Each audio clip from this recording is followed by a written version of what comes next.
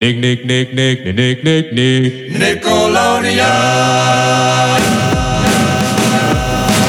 From Nickelodeon Animation in Burbank, California, this is the Nickelodeon Animation Podcast. Hey everybody, welcome to the podcast. I'm Hector Navarro, and we have got a hilarious episode for you today. Our guest is a storyboard artist, character designer, producer, actor, director, creator of a show that you grew up loving, most likely, called The Angry Beavers. And if you've ever wondered how The Angry Beavers was so funny, so witty, so sharp, so sarcastic, so stylish, then you need to look no further than its creator, Mr. Mitchell Schauer.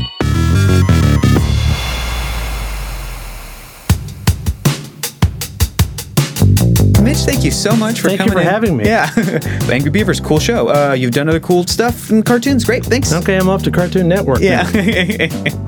So what kind of stuff did you love as a kid, and at what point did you think, I can maybe someday work in cartoons? How did that all come about? Well, I started drawing when I was 18 months old. My mother saved the drawing. And I have one framed on my wall when I drew when I was 2 called, it was a train called Toot Toot. It wasn't until I got into 5th grade when somebody laughed at one of my drawings that was supposed to be funny. Okay. I did a lot of funny drawings that weren't supposed to be funny. So I thought, you know what, maybe drawing is something. But I really wanted to be a comic book artist. Yeah. Which I actually finally got to do. Yeah. But, along the way, I got interested in animation, and I'd get up on Saturday morning and sit in front of the test pattern until 7 o'clock, and then all the classic Warner Brothers things were on, and a lot of stuff that doesn't exist anymore. People don't even remember it anymore. Black and white stuff. There was one that was hosted by a sailor, live action. Okay. But he was chroma keyed in. Wow. And then he would show cartoons in there. We had a show called Big Bill and Umagog, which was a live action show, and he would show cartoons. But Umagog was a cardboard box robot. And this is all local. This is growing up in Tulsa. Just, Felix the Cat and all those black and white cartoons. Popeyes, I loved the Popeyes. And then I was a huge fan of when Hanna-Barbera got into action adventures. So Johnny Quest, Herculoids, Space Ghost. I wasn't much of a fan of their funny stuff. But the Hanna-Barbera action heroes were fantastic, yeah. And Banana Splits had some nice animation in that. So anyway, as I was doing that, and I was still, I started reading comics when I was like 12. Before then, my dad would not let me read comics. He says, read a book. Read something important. Don't read those. So I snuck out and bought comics and brought them home. And I was actually, what I was doing is I was copying drawings out of them. And he walked in and he goes, "What are you doing down there?" I said, "Well, I'm copying these drawings from the comic books." Yeah. Okay. So from then on, I could have comics. I had the Preston Blair animation book, and I was always copying the animated drawings out of there. So I kind of was doing something in tandem with animation and comics. And then when I graduated high school, I sent a letter to Disney Studios saying I'd like to, in a portfolio, I think, that I wanted to get a job after I graduated. So they sent a letter back saying you should go to Cal Arts. So I did. Just that simple. Yeah, I just walked out here from Oklahoma. Yeah. The animation was kind of in a bad way. Yeah. I think the only thing they were doing was the Black Cauldron. Yeah. TV was kind of whatever. At Disney, that was an interesting era for sure. Yeah. So I thought, you know what? Maybe animation, I should think of something else that, I can feed myself with. Yeah. So I went over to Art Center and got my degree in advertising and illustration. Fantastic. And I did go into advertising for a while. What kind of stuff did you do in advertising? Mostly art direction. I directed commercials, live action commercials for banks. Great. I wrote music jingles for a bank and a tobacco company back then. And then I was freelancing out here. But I was making so much more money freelancing for California or L.A. than I was at that job. Yeah. My wife and I just we probably should go back. Sure. So we left the state for a couple of years, and then we came back. Yeah. And that's when I got involved with Hanna-Barbera and Friz Freleng and all those guys. Wow. Is that what brought you back? Was it Hanna-Barbera? Yeah, because they had that strike in 81. So not long after that, they offered, if you want to come back, we have something for you. Wow. So I worked on Pink Panther and Sons with Friz. But before we went back to live in Oklahoma for a couple of years, my first job, I was going to Art Center, and some girl walked up to me in the summer semester and said, Filmation's looking for people. So I went over and interviewed with Herb Hazelton over at Filmation at that time. They were looking for a layout artist. He goes, "Hey kid, do you know what a bike pan is? Do you know what field guides are? You know?" And I'm like, "Oh yeah, absolutely. You have any of that stuff?" "Oh, yep, sure." So I went down in the lobby. We took a break because I had to do a test. We went down in the lobby, and my wife was sitting there. She was going to be my wife the next month. She's my fiance. Let's just call her that. Okay, great. And I said, "Go down to those ladies who are painting and ask them what field guides are and a bike pan is." So I went back and did the test and came down, and my wife had all this stuff. Here you go. Yeah. Okay. So that was my first job at Filmation. In my research, I found out you worked on Johnny Quest comics. Was that before or later, or at what point did you kind of work in comic books a little bit? Well, I think that was, seems like that was around 1990. I was working at Hanna-Barbera, and had been working at Film Roman with Mark Evanier, who's a terrific writer, both for television and comics. And we struck up a friendship, and one time he came to me and said, "Will Mineo is going to drop out of the DN agents for Eclipse. Would you like to draw it?" So I did it for a little over a year. But I just found that producing all day at the studio and then going home at night and having a big white piece of paper in front of me, I could do it for about a year. And then like, okay, I've done comics. I did it. I did Bucket comics. list is done. Yeah. But it was fun. And Great. Mark was easy to work with. He's a terrific writer, made it very easy for me. Very cool. So I got to do my comics. Yeah. And I will tell you a bit of trivia. Okay. I applied for a job as a comic book artist at Marvel. This is right after high school. And I did this full-page drawing of Iron Man. And I remember the pose. And damn it, Johnny Romita Jr. didn't steal that thing. Because that is my drawing.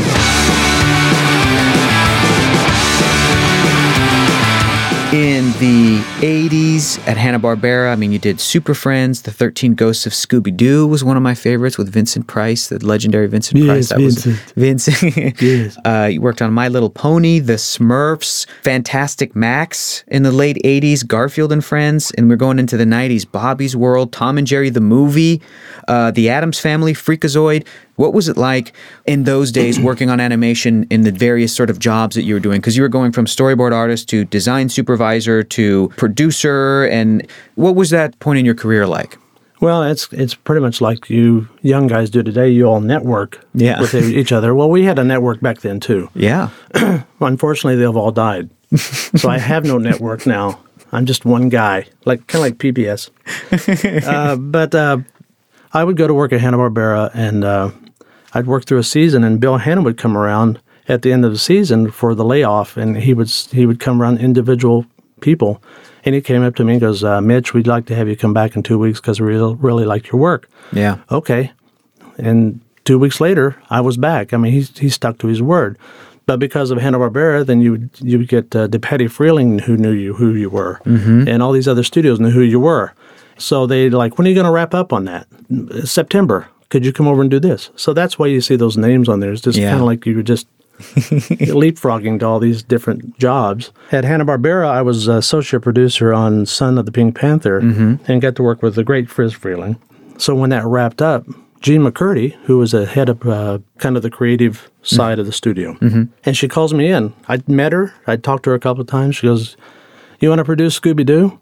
I'm like, "Okay. Do you think I can?" "I wouldn't ask if you couldn't." So that's how I got 13 Ghosts of Scooby-Doo.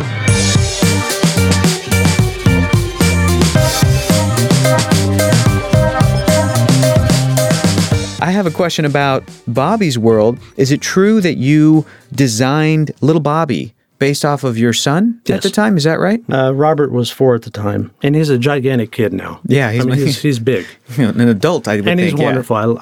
He's a wonderful kid. Very, very, very kind and That's cool. Caring. But at that time, he's kind of like a puppy. His head was getting bigger and bigger, and his body was trying to keep up with it. And so there he was, sitting there with his hair all jagged and stuff, and this kind of big head with his little body. So I was sitting in a meeting with everybody. I think even Margaret Lesh was in there. And I just did this sketch. Does Bobby look like this? Yeah. That's it. So That's simple. That's how we did it. That's great. So now I want to ask about wherein you're producing different cartoons and you're going from show to show, and then you won an Emmy for producing on Freakazoid. Correct. Which is fantastic. What was it? I mean, Freakazoid was an awesome show. People love that show. It's still to this day. What was it like working on that show? Well, it was a terrific environment in Warner Brothers at that time because they were doing Animaniacs and everything they were doing was a hit show. I'd been working in a company. We'd done a pilot for the Beavers, but the pilot got put on the shelf because they wanted to do Hey Arnold, which is fine. Okay. So I went over to Warner Brothers because of Gene McCurdy and Bill Dubay, who was the art director at the time. He came up with this huge stack of stuff, and this is like April. It's Freakazoid. Yeah. They want the show on the air by September. So we had 7 crews, 7 full crews, and all of them were good. Everybody on those crews were good. And we had a studio overseas that was terrific, and we had Paul Rudd and the writers, Paul Rugg, and the writers with Tom Ruger. They were writing terrific scripts. And the show hit the air on September, but right around September is when I got the call, we're going to pick up Beavers. Yeah. I went to Gina and said, I got to go. Yeah. It's my show. I gotta It's your go. show. But Freakazoid was a pleasure because it was just money flowed like wine.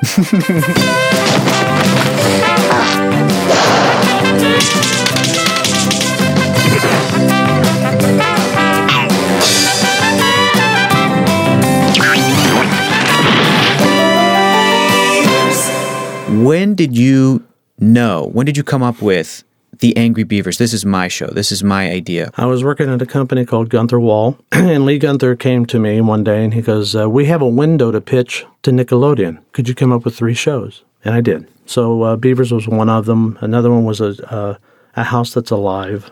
I can't remember the third one. So anyway, I did these drawings of these beavers, and I remember sitting down to draw the beavers, and it was just kind of like spontaneous shapes. I'll just give them this kind of nose and stuff. And then that became the joke in the show. Like, we're beavers. So that went over to Nickelodeon. I didn't go to the pitch. Really? No, it was pitched for me. I guess Mary Harrington saw this animation cells. We did like 3 animation cells or 2 or whatever. She was really intrigued with this one. We started developing that. And then I had a meeting with Mary and Jerry Laybourne. Jerry was just getting ready to leave Nickelodeon. But I think after they picked up the show, we did a pilot. But when they picked up the show, I had this meeting with Mary and Jerry Laybourne. And Jerry Laybourne made me feel like I was the most important person in the world. I have never been interviewed or talked to someone like that where you walk out like, oh, my God, she just loves me. Yeah. Because she was, I found out she was a school teacher at one time. Oh. So she was talking to me like a 2-year-old. Sure. Now I don't like her. No. But anyway, it was just kind of it was a thing with beavers. At that time, there were Care Bears and Strawberry Shortcake. Yeah. And I said, I want something angry. So I said, okay, something angry. And what's not angry? So I went down a list of animal. Beavers are harmless. Yeah. So I just thought angry beavers is juxtaposed to Care Bears would be good. So that's how that came about. At what point when you were working on it, did you know, oh, hey, people really like this? When I got feedback on the second episode where they stay up all night, because one of the things that's in there is when those guys are so tired and they start laughing. Yep. Well, Richard and Nick really started laughing. And I was, because I was directing the recording, so I would just kind of like let these guys go. Mm-hmm. And we have a script, we'd have a recording script, and then if these guys went off on a tangent, my rule to them is like, just come back. Yeah. Go and then come back. So they started laughing, and to me, the response to all that laughter was the beginning of it. And then the next one was where their teeth were growing so long on the teeth. All along that, we would get responses from more adults. Yeah. Because they'd recognize I was working with Charlie Brissett on the music, and he and I would sit down and spot, and at the end of the show, he goes, Mitch, because of you, I have like 300 new CDs in my collection because we'd sit down like, I'd like to have Henry Mancini's Baby Elephant Walk here. Yeah. So he'd paraphrase it somehow. Yeah. But I'd always go through and I'd hear certain kinds of music, and let's do Universal Classic Creature from the Black Lagoon or Andy Williams songs or Pierre Como or something. And so to me, the adults started responding to it. Mm-hmm. So to me, if the adults were responding to it, that means the kids liked it. Yeah. Because kids will look up to siblings and parents. Oh, you like that? Then it's good. I'm going to puke.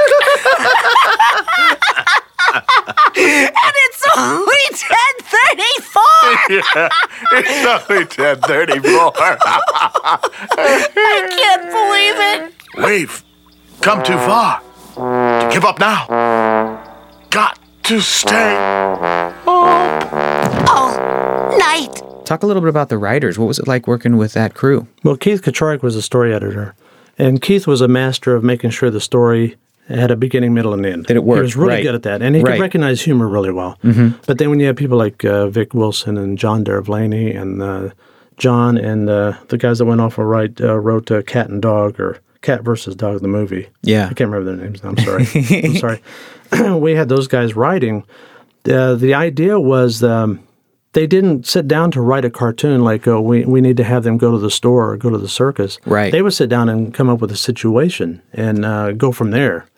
So it wasn't that they were making fun of animation. It's just that they felt that why do we have to do it traditionally? Exactly. So the writing really was crisp with these guys. Absolutely. And we had so much fun with them. And of course, then you get the actors in there ad-libbing on top of good writing. We got to talk about the actors for a second. sir. We got to talk about Richard Horvitz and Nick Bakay because they were next level. You said you were directing their sessions. Yes. How did they sort of get involved with the project?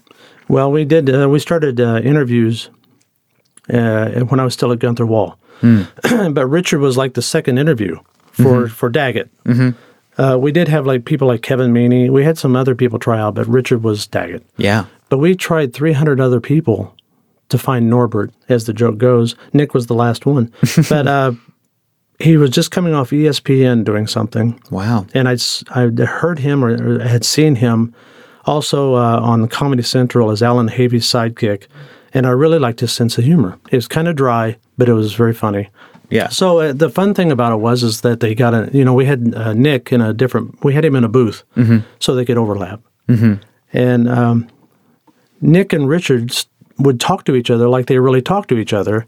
And then Nick added that little bit, like always kind of putting Richard on or teasing Richard a little bit, and he would do that. And Richard would just go with it because he's a great sport, he's a dear friend. Yeah. So these guys would get into this ad-libbing thing, and then Richard would come in and like, I think I'm going to do Bob Hope today. Yeah. Okay, we'll do Bob Hope, Hey, how about that one? And so he'd do Bob Hope, and then he went into something else, doing somebody else's voice, and then we wound up on Glengarry Glen Ross. He was doing Jack Lemmon, put me on the board. And so he would do those things. Yeah. And Nick would just kind of, draw him in and out. Yeah. Draw him in and out. Yeah, absolutely. Really, and of course the overlaps, that's my... kind of my admiration for Howard Hawks, the film director. He was big on overlapping, and I thought this is how people talk. Mashed potatoes? No fair, Norman. What? Don't play dumb with me, you dumb guy. Like you didn't do it. Like I did. Like I believe you. Like I care. Like I Good night. Good night. Moron. am not. Is it true that you became a beaver expert, or were you always a beaver expert before you did the Angry Beavers? I became one. You became one. And and the big thing was, and I was really surprised to learn this, what is the beaver's biggest threat? Oh my gosh. Flooding? No. Is it flooding? What is it? Falling trees. Oh, that's kind of comical. That's sad, but that's also kind of like, Yeah. that's kind of a cartoon world threat. Yeah. I just think if you can laugh at death, You can laugh at anything. yeah. So anyway, I started studying up on it, and that's how we learned that when beavers have babies, and then they have a second litter, the first litter leaves. So that was the whole pilot. premise. That's the first episode. So that's the that's whole what we did, premise. yeah. That's hilarious. and the tails with the slapping and the scent, yeah. the Yeah. whole scent thing. So as we went along, we just studied more and more about beavers and tried to incorporate as much as we could. I guess I'm more of a beaver expert than I thought because I watched the Angry Beavers. I had no idea you guys were educating us as well as kids growing up watching that show. Yeah. Because all kids are like beavers. Yeah. That they, like long in the teeth. I didn't know that beavers' teeth grow up also. Oh, wow. That's why they eat. That's why they chew, because if they don't, their teeth actually grow through their brains and kill them. Which I think is funny. It's really funny But- in a morbid way. That's so great. I guess if you're upside down, it'd be funny. So anyway, that's how that story came about. Did you give a signed log, an actual log that was bitten by a beaver, signed it, and then gave it to executive producer Mary Harrington. Did that actually happen? Yeah, but I bit the log. Oh, okay. It wasn't a beaver. You just took a piece of wood. I'm not going near a beaver. You've talked about what a great experience it was to work on Angry Beavers, but just like any show, I'm sure you guys got notes. And then I found this out, but the character of Kid Friendly, was that in response to some of the sort of broadcast standard notes that you guys would receive? Is that what that was? Yeah. You're good. Yeah. We always had notes. Keep it kid friendly. Yeah. So we need a character called Kid Friendly. The funny thing about the notes, and a couple of times this happened, we had an episode that took place in a football stadium. Mm-hmm. And they had some concern about, I think, a blimp crashing into the audience. And yet, we had two Zarbonis go crazy and actually wipe out the whole crowd. So they were worried about the balloon, but we killed hundreds of people with these machines up in the audience. And then we had a show where like Norbert was chasing Daggett with an axe. They said, "Could you make it larger and more colorful so it's not so threatening?" Like, I'll make it as big as you want, because the bigger the axe, the harder they fall, right? So we get notes like that, but by and large, they were really open to having us, see the vision of what we wanted to do. Yeah. So did you feel like you could really make the show your own? Yeah. Yeah. And Mary always said that too, Ms. Harrington. Yeah. She goes, "Mitch, it's your show. I mean, it's your vision. You got to go for it." Yeah. So we always felt like it's better to go out there and try something and pull back a little bit so you still get it. Yeah. Than trying to be, because I was used to being timid with the other networks when I was producing ABC Sure. and CBS. So you got to this thing where you're like, I'm afraid to do this. Yeah. Not here. Did you feel like it was a title thing that was different, or was that sort of a Nickelodeon-specific environment thing? It was Nickelodeon. That's great. The environment back then was, maybe it still is. I don't know. Are you guys happy? Yeah, okay, good. A lot of thumbs up from the... Boy, I buy that. Yeah. But back then, it was like that, and it was like this big open family kind of environment, and every show was different. Every series was going on was different. So Craig Bartlett and me and Joe, who did Cat Dog and all that, we all had our little worlds that we were working in, which is fine. We all got along. Everybody got along, and everybody supported each other. And we did the European premiere of Beavers in Cannes. Oh, wow. So we're all over there, and Albie Hecht at the time was the head of the studio. So we're sitting around a table and having dinner after the ceremony thing. Albie's like, "Hey, Mitch," he's from New York. "Hey, Mitch, you and Cindy ever been to Paris?" "No, we haven't yet." He gets on the phone like, "You're going tomorrow. Make sure you pack your bag. You're going to be..." And so they put us up at the Ritz-Carlton, and Cindy and I are going around like, I felt like the Beverly Hillbillies in France, Oh, what do you look at that? I met a gal, she sure is swell, and oh so fine. I know she's mine, because she said, yes, she said, "I think I like you."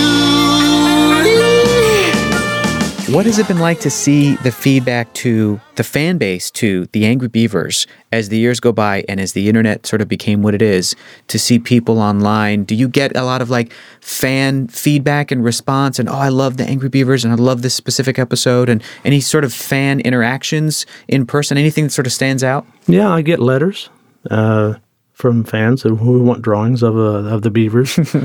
I will say this about the Angry Beavers audience. They're really loyal. And we're not as big as SpongeBob. Sure. Be nice, but we're not. But those people that are fans, they just, Beavers is it. Yeah. And you can feel it. You know, it's like they'll stand by it. There was a last episode of the Angry Beavers, where the Beavers themselves, they broke the fourth wall. Norbert told Daggett, "Hey, we're cartoons. The show's over. We're canceled. It's done. But it's okay. We're going to come back in reruns, and we're going to do this and that." Was that all off the cuff? Was that a script that was written? Was it? What's the backstory behind that? Well, first of all, we were coming up on the end, and I just thought it would be funny if Norbert knew they were cartoons. So funny. And Daggett thought they were real beavers. And through the course of the cartoon, you start out in full color, and by the end of it, it's really just script pages that they're reading with doodles on it. That's great. But they become stick figures and all this kind of stuff. And then some lady executive who's no longer with Nickelodeon started this rumor that I was trying to kill the Beavers. Oh. I wasn't trying to kill the Beavers. It was just a joke, because if they wanted to bring them back, they're back. They're back. So the whole joke was that Dad like, you mean we're really cartoons and we're going to go into this? Yeah, we're going to go into syndication and the studio will make lots of money, but we won't make a penny. Norby, what happens when you're over? Oh, it's not so bad. No? If a cartoon's good, even if it isn't, it's rerun incarnated. Ooh, does that hurt? No. Only when you get the later checks.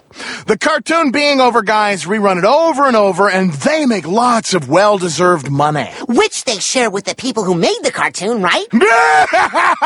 Boo! Woo! Right. So you see, it's all for the better. Right. Even though we're vanishing, we'll be back over and over again at virtually no cost to the network. One of the things that holds up incredibly well is the opening title sequence, which you said before we started, you guys did in like 3 weeks. Is that true? That's true. Tell us a story about that. Well, we were so busy getting the show ready. So one night, 3 weeks before the show comes out, I had done storyboards for the main title. Okay. Like 6 months earlier. Got it. But they just got put aside for whatever reason. And so we're sitting there, and Mary Harrington's sitting there, and we may be eating pizza. I don't know. We were just sitting around talking. She goes, "Okay, how about that main title? Well, you know, where's your main title?" And we just all looked at each other like, we don't have. And the funny thing is, she just burst out laughing. Yeah, because we don't have a main title, and we've got 3 weeks to go. So Michael Lessa, who was the line producer at the time, and I'm currently working with, a wonderful man. He got all these animators together, and he animated the horn sequence himself because he used to be an animator in Hanna-Barbera. Wow! So he animated that. I worked on the scenes where they're wrestling around and stuff, and we had these great animators work on it.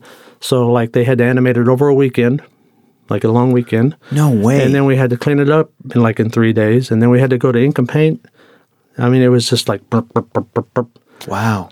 And then Charlie had to write the music. So he wrote it after. So let me try to get this straight. He did the music first. He did the music first, and then you guys. But you had already did the boards. You said 6 months to a title sequence. Yeah. Did you sort of change that once the music was written? Well, I told Charlie, I said I wanted to sound like Tijuana Brass. Tijuana Brass. Yeah. So he did that, and I think he did 2 versions of it. And so Mary said, I like this one. So we used that. So we had the song. But the boards that I'd done, I presented to management, and the management's like, "Yeah, okay, cool. Well, we'll get to that." And they put him behind a dresser or something. And, sure. And all of a sudden, like, 3 weeks to go. Yeah.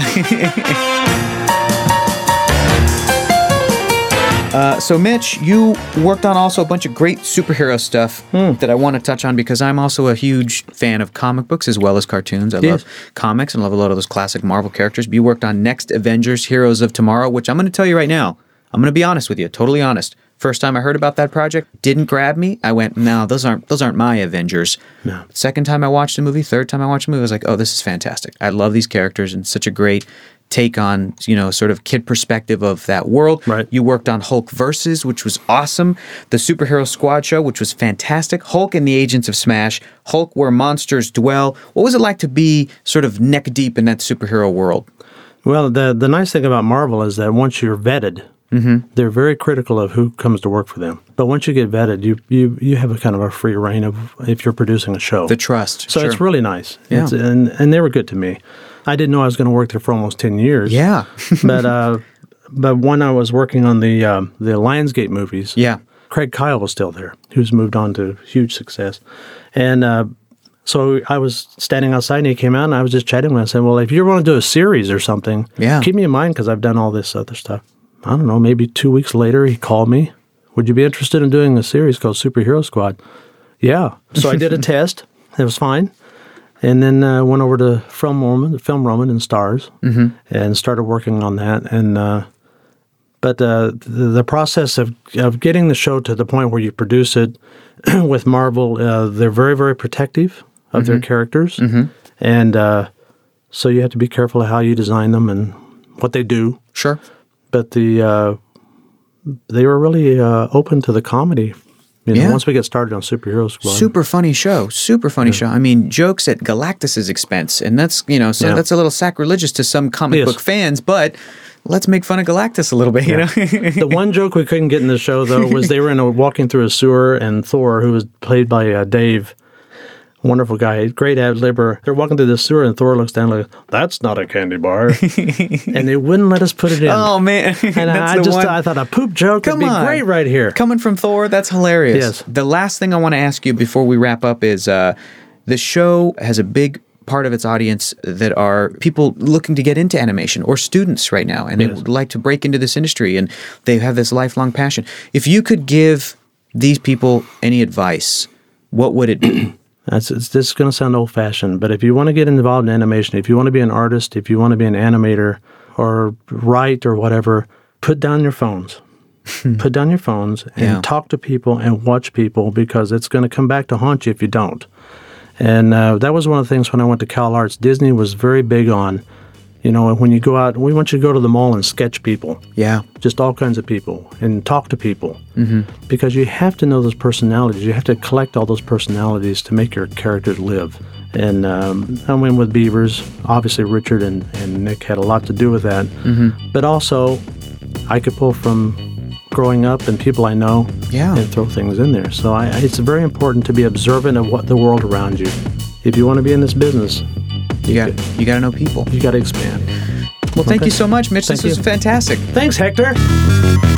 There you have it, everybody. Our conversation with Mitch Schauer makes perfect sense that The Angry Beavers was as funny, as sharp, as sarcastic, as witty as it was.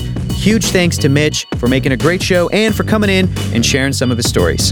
Guys, you're not going to want to miss an episode of the podcast, so please subscribe on YouTube, Apple Podcasts, or wherever you get your podcasts from. Visit us online at nickanimationpodcast.com for more episodes and tons of bonus content like cool behind-the-scenes The Angry Beavers stuff. Thanks to the awesome crew who puts this podcast together. This podcast is produced by Jonathan Highlander, Dana Vasquez-Eberhardt, Jamie Goss, Tony Gutierrez, and Andrew Huebner. Original music by Useful Creatures. This week's episode edited by Jonathan Highlander and Josh Caldwell. Our social media team is Narme Benasians, Sammy Armiger, and David Watson. Manny Grujalva is our engineer.